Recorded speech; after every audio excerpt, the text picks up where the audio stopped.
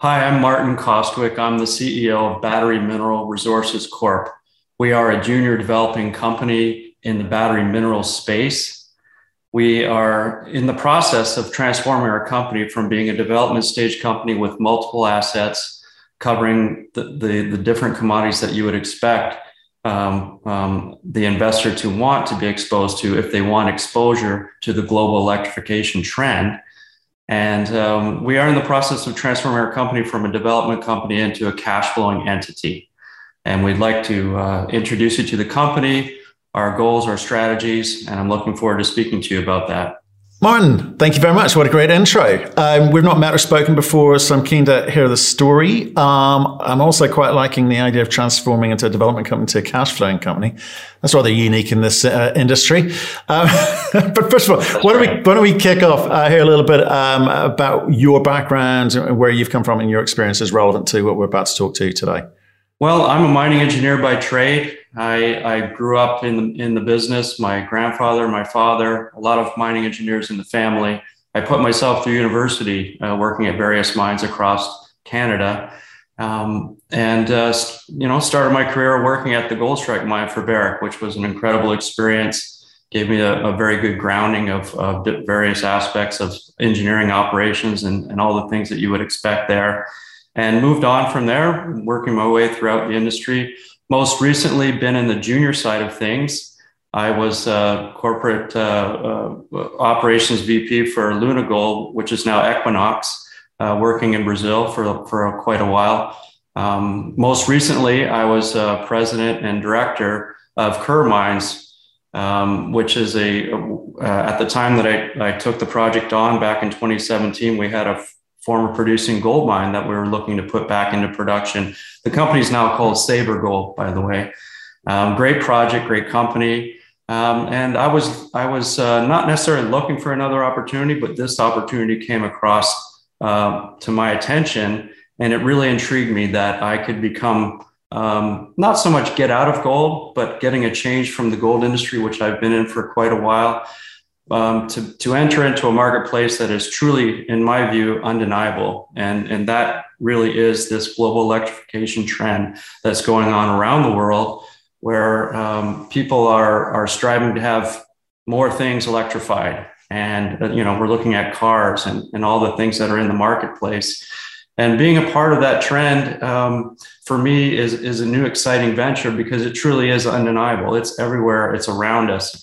So being a part of this company, which is a brand new company, by the way, we became a publicly traded company back in March. We're trading on the TSX Venture and in the United States on the OTCQB. Being a brand new company, it is our goal to give our shareholders exposure to this global electrification trend that I'm talking about via our projects and the commodities that are within our projects. Okay, well, let's have a look at that, Mark, because we need to break it down. Because right, you're 60 million market cap company. I think it's always difficult when you kick off, people get excited, share price rockets, and then it kind of comes off or goes sideways for a bit, right? Until they actually understand what it is that you are.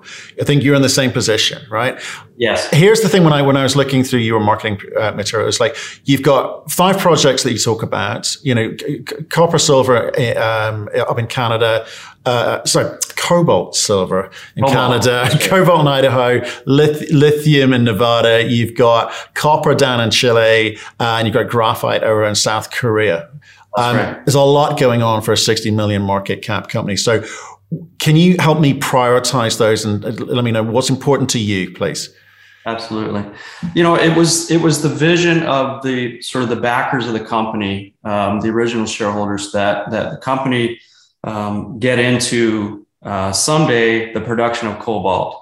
And that is still a goal in the future. That was sort of the genesis of the company.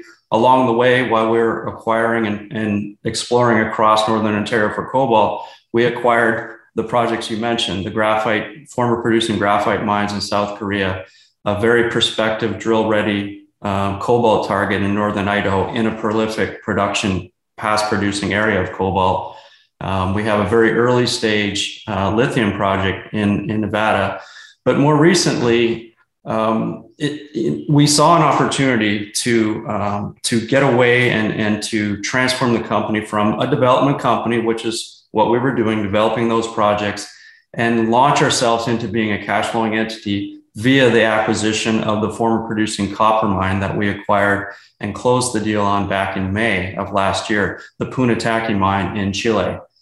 So that truly is the genesis of our new vision for the company in transforming it from being a development company. So really that is our focus. Now we are exploring in Northern Ontario for cobalt right now. We're not necessarily doing anything with our other assets because our main focus, laser focus, is to focus on the Punataqui project, develop it appropriately, and our goal is to put it back into production and cash flowing. So what that does for us is it transforms the company, brings us along that Lassonde curve, and into the cash flowing stage of things, looking for that massive re-rating that we should be achieving. Then we turn around and we look at all of those other assets that you mentioned, the graphite, the cobalt in Northern Ontario, the cobalt in Idaho.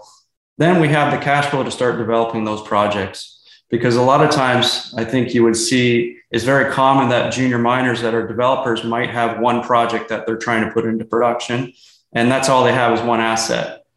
So when that asset gets into production and cash flowing, if they're lucky enough for that to happen, the next question people have is, what are you going to do next?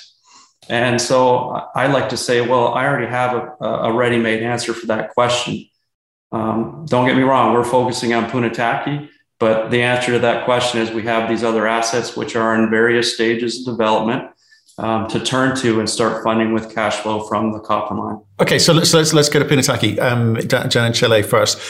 Chile. Yeah. Marketplace slightly nervous about what's going on with announcements with regards to elections and some of the announcements by some of the candidates around their taxation of copper producers in Chile. So that can't help in terms of your narrative. So what do we need to know about how that's affecting your business or ability to operate in country?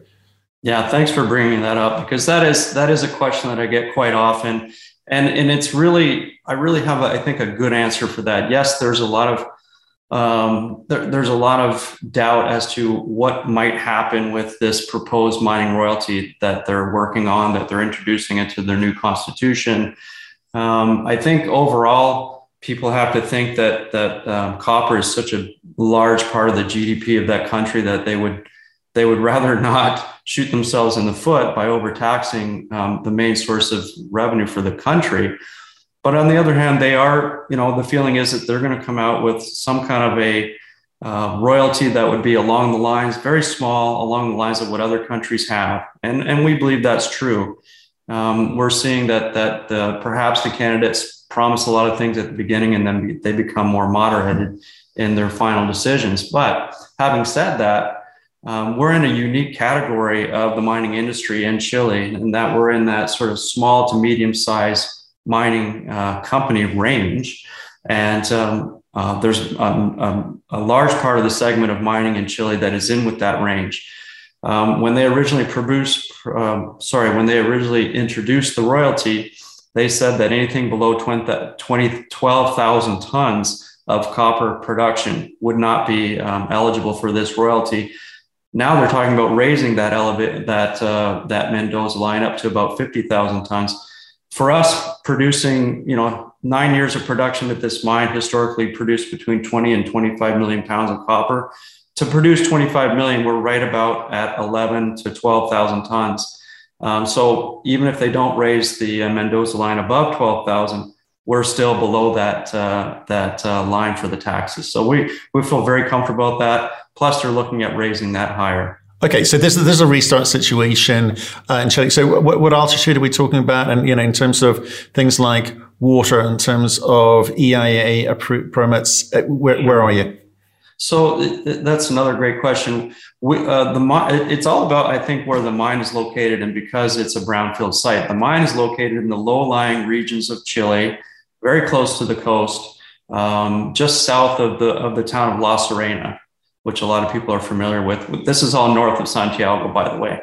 And the entire area is full of infrastructure, roads, power, water. There's a lot of agricultural there, other industries. So it's quite populated, has all the services and infrastructure that you need. So, and because it's a brownfield site, as you can imagine, it's been operated for over 9 years. As recently as April of 2020, we have the infrastructure that we need to get back into production, including water and power. And we also have, I believe, a good, strong social license. The mine has been there as a fixture in the community for quite a while. People are very anxious for it to get back into production so they can go back to work. They've got longstanding good relationships with the community there, and we look forward to fostering those same relationships and maybe even improving on them. Okay, so just given this is going to be a cash generator for you, that's the idea, right, to allow you to invest into some of the other projects in the portfolio. Let's understand that. So in terms of permits, licenses, etc., you've got everything that you need?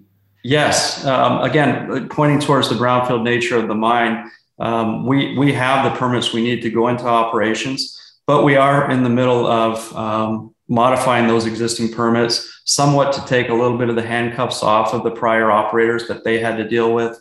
We're consolidating some permits, we're modifying others, and we believe that we're putting ourselves on good footing for a nice, smooth transition into operations. But the difficulty with those things is the timeline, right? We're seeing this a lot around the world. It's taking a long time to get these things over the line. So can you tell us where you are in that process? How long ago were all of the license permissions necessary submitted? And what's your expectation in terms of receiving the last one of those to be able to actually do a mine restart? Yeah, that's good. Well, we started with modifying all the existing permits, which were current. And again, part of it is consolidating some of the permits. We had various operating permits. We want to consolidate under one umbrella.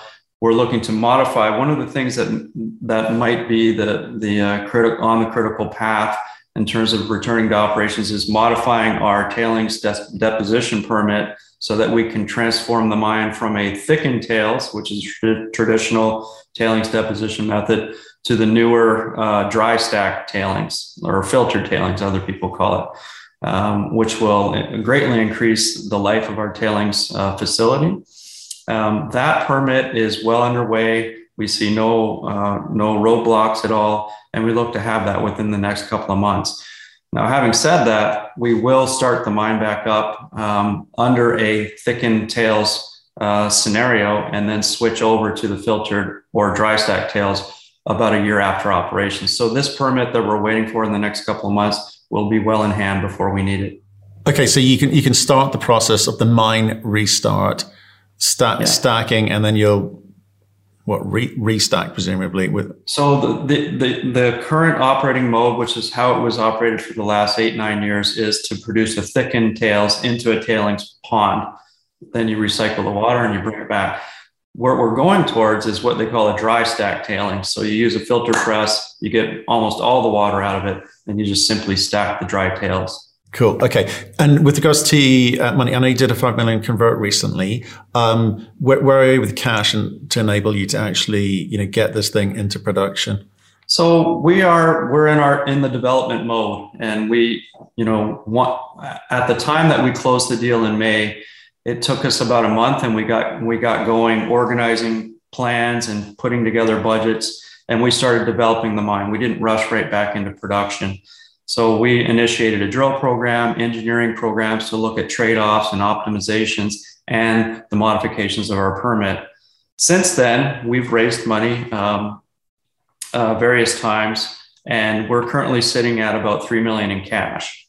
Now, we look to we looked that we should be quite well funded until we get to that point where we bring in the actual project restart funding. Okay, and we're looking, all of this, I guess the trigger for the project funding is mainly the technical report that we're coming out with sometime in May. Okay, I'd like to think that I would have a very good view and possibly the funding in hand and ready to go by the time the report is done, because of course we'll have a view of things along the way. But that really is the line that we look to, making that production decision and bringing in that startup capital. Right. So obviously that will go some way to defining the economics. So, but what do you know about the economics now, which will allow you to have conversations around funding like now? Yeah. We're fortunate that we have a lot of operational history there, and we can point back to actual operating data to give us a view of what the future will look like, and with a critical eye, of course. So we have that advantage, and we're using that data for now. We're looking at what we're going to be doing in the future, and of course that technical report will be our real indicator of what things are going to look like. Right. So you won't be able to get the financing in place until that report comes out, or if you do, it'll be subject to the sorts of numbers that you've been indicating to any funder. That's right. Right. Okay. That's right. And what does that historic data tell you about the in terms of the grade, in terms of the metallurgy, in terms of recoveries more broadly? Yeah. So historically speaking, and again, when I say historically, that's essentially what we're looking at is repeating the history in terms of performance, because the mine did very well. It produced 20 to 25 million pounds of copper. The grade going to the mill was about 1.2% copper. Depending on the various ore bodies that were mined, sometimes we had gold credits in that. There's a little bit of silver that comes with it. We're producing copper in a copper concentrate, and we're obviously marketing that concentrate. That's what was done in the past. That's what we're going to be doing. So to get to that 20 to 25 million pound mark, the mine was producing about 3,200 tons per day through its very capable mill. Okay. So, but just again, coming back to I'm trying to understand the numbers of what your expectation is around, what that's going to, right. Well, let's start with cap. Let's start with the capex. You're going to need to raise some capital. You're going to need some OpEx as well. And then maybe let's come back to the conversation about, margins and, the sustainability of that. So sure. What can you tell us about the capex expectations, OpEx expectations? Yeah, so we have a pretty good view of the capex in order to put the mine back into production, and the capex is really driven from, the way I like to look at it is there was two prior operators at this mine, and one of them was Glencore, and then they sold it to another operator called Ziana Mining, which eventually closed down due to lack of cash. Mostly because the market, the copper market, was in horrible shape. They were in a declining copper market. When they closed the mine down, the price was around $2.20. So when I look at the prior operators, our playbook going forward is actually very simple. It's to do what they never did.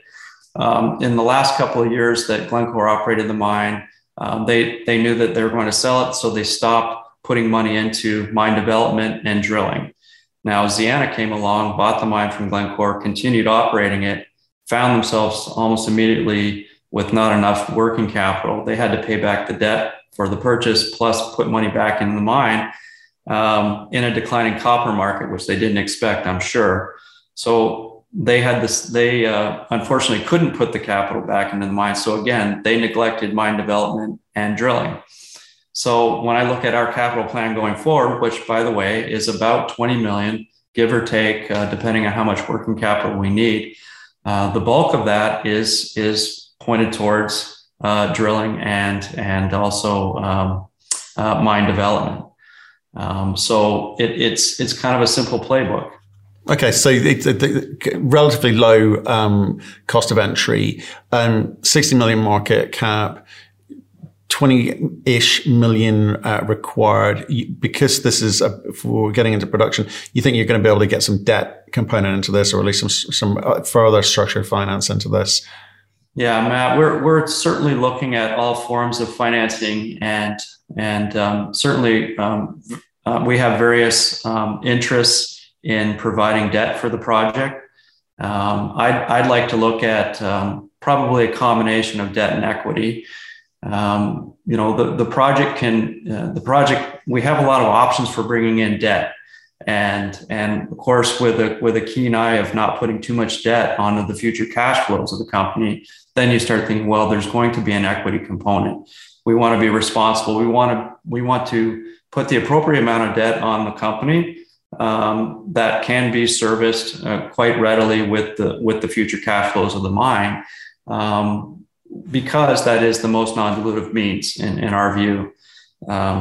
But there will be, I think, always some portion of that will be in equity, and I think it's only appropriate. Really, I think it would give people opportunity to come in while we're hitting our marks, while we're developing the company, while we're getting closer to that stage of cash flow, which is when we realize our largest re-rating.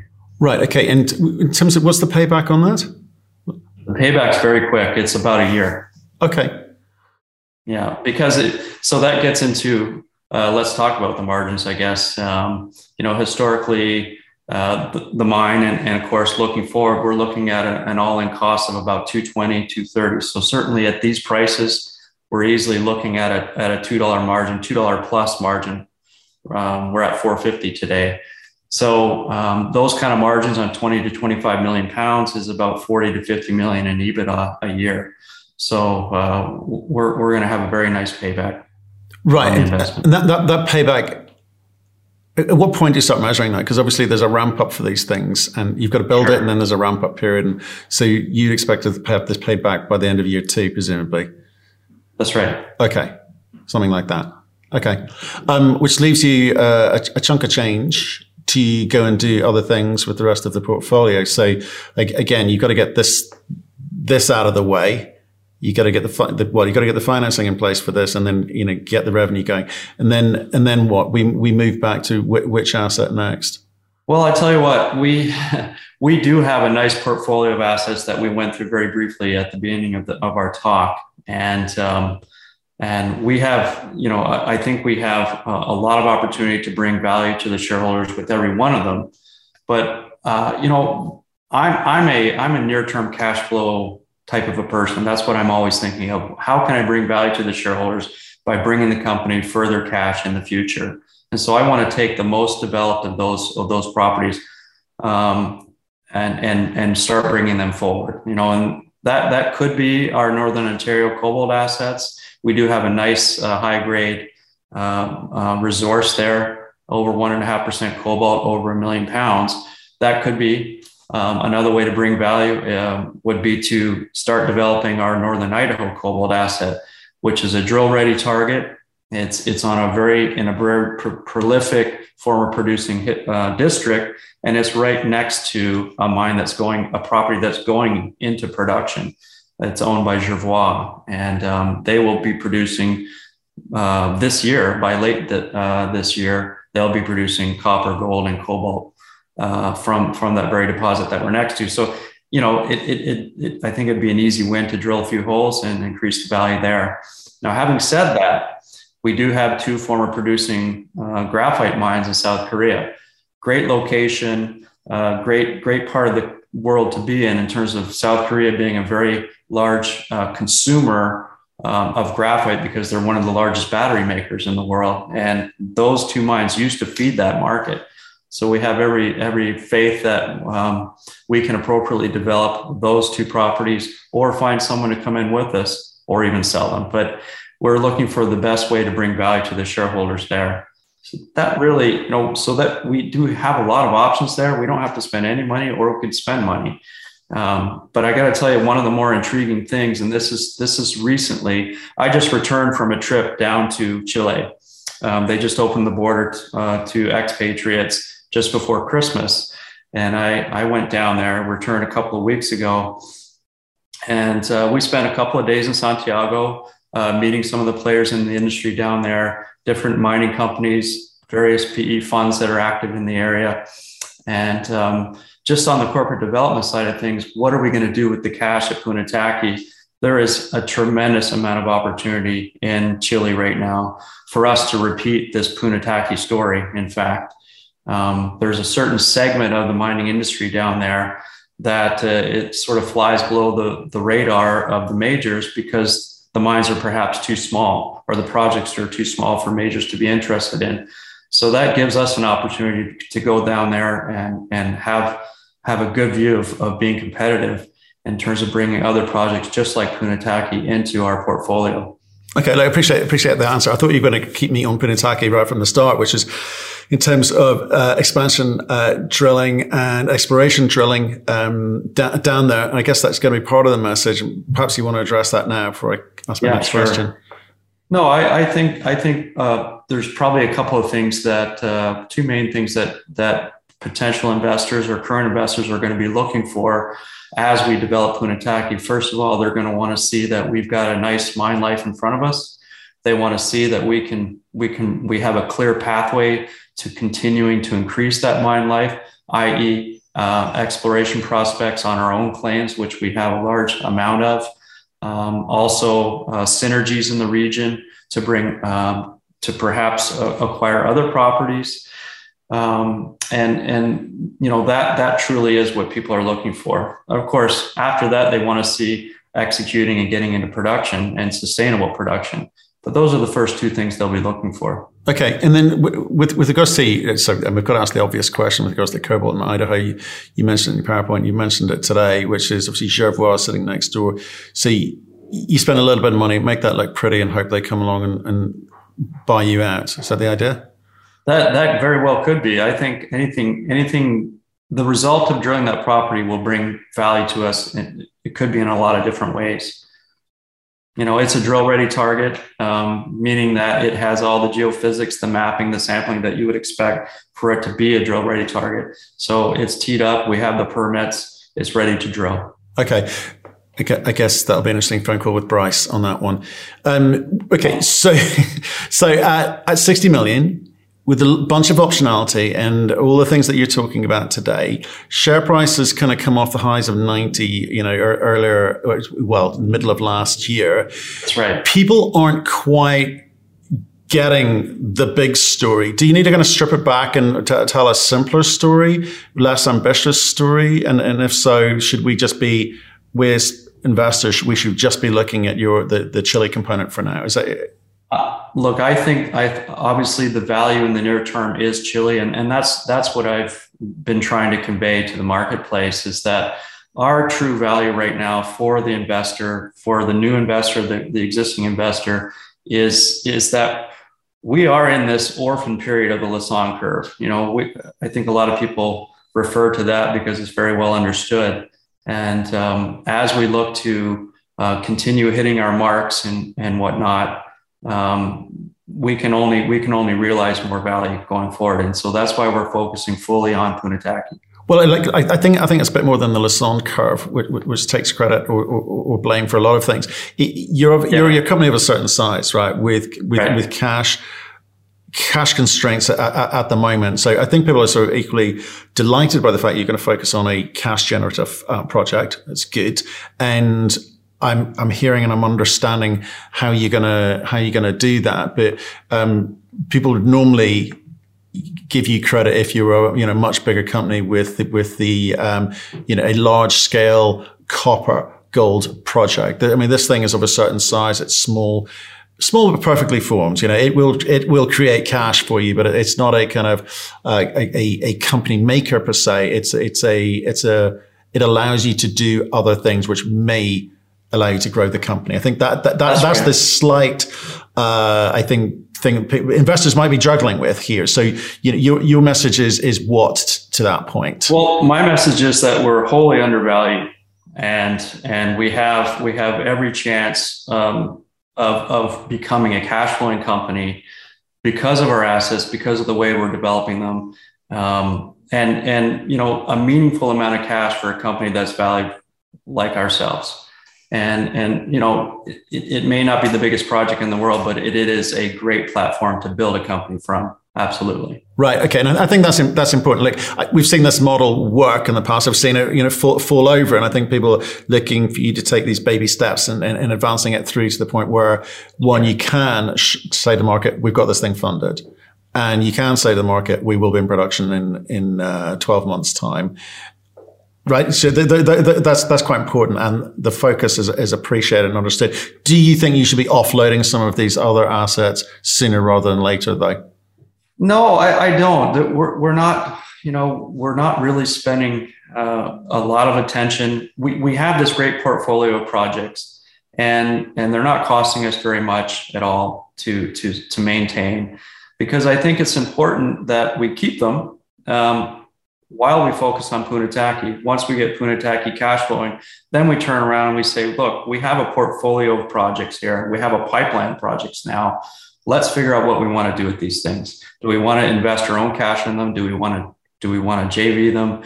Do we want to sell them? And so once we're cash flowing, we just have a number of opportunities to make solid decisions on what to do with these assets.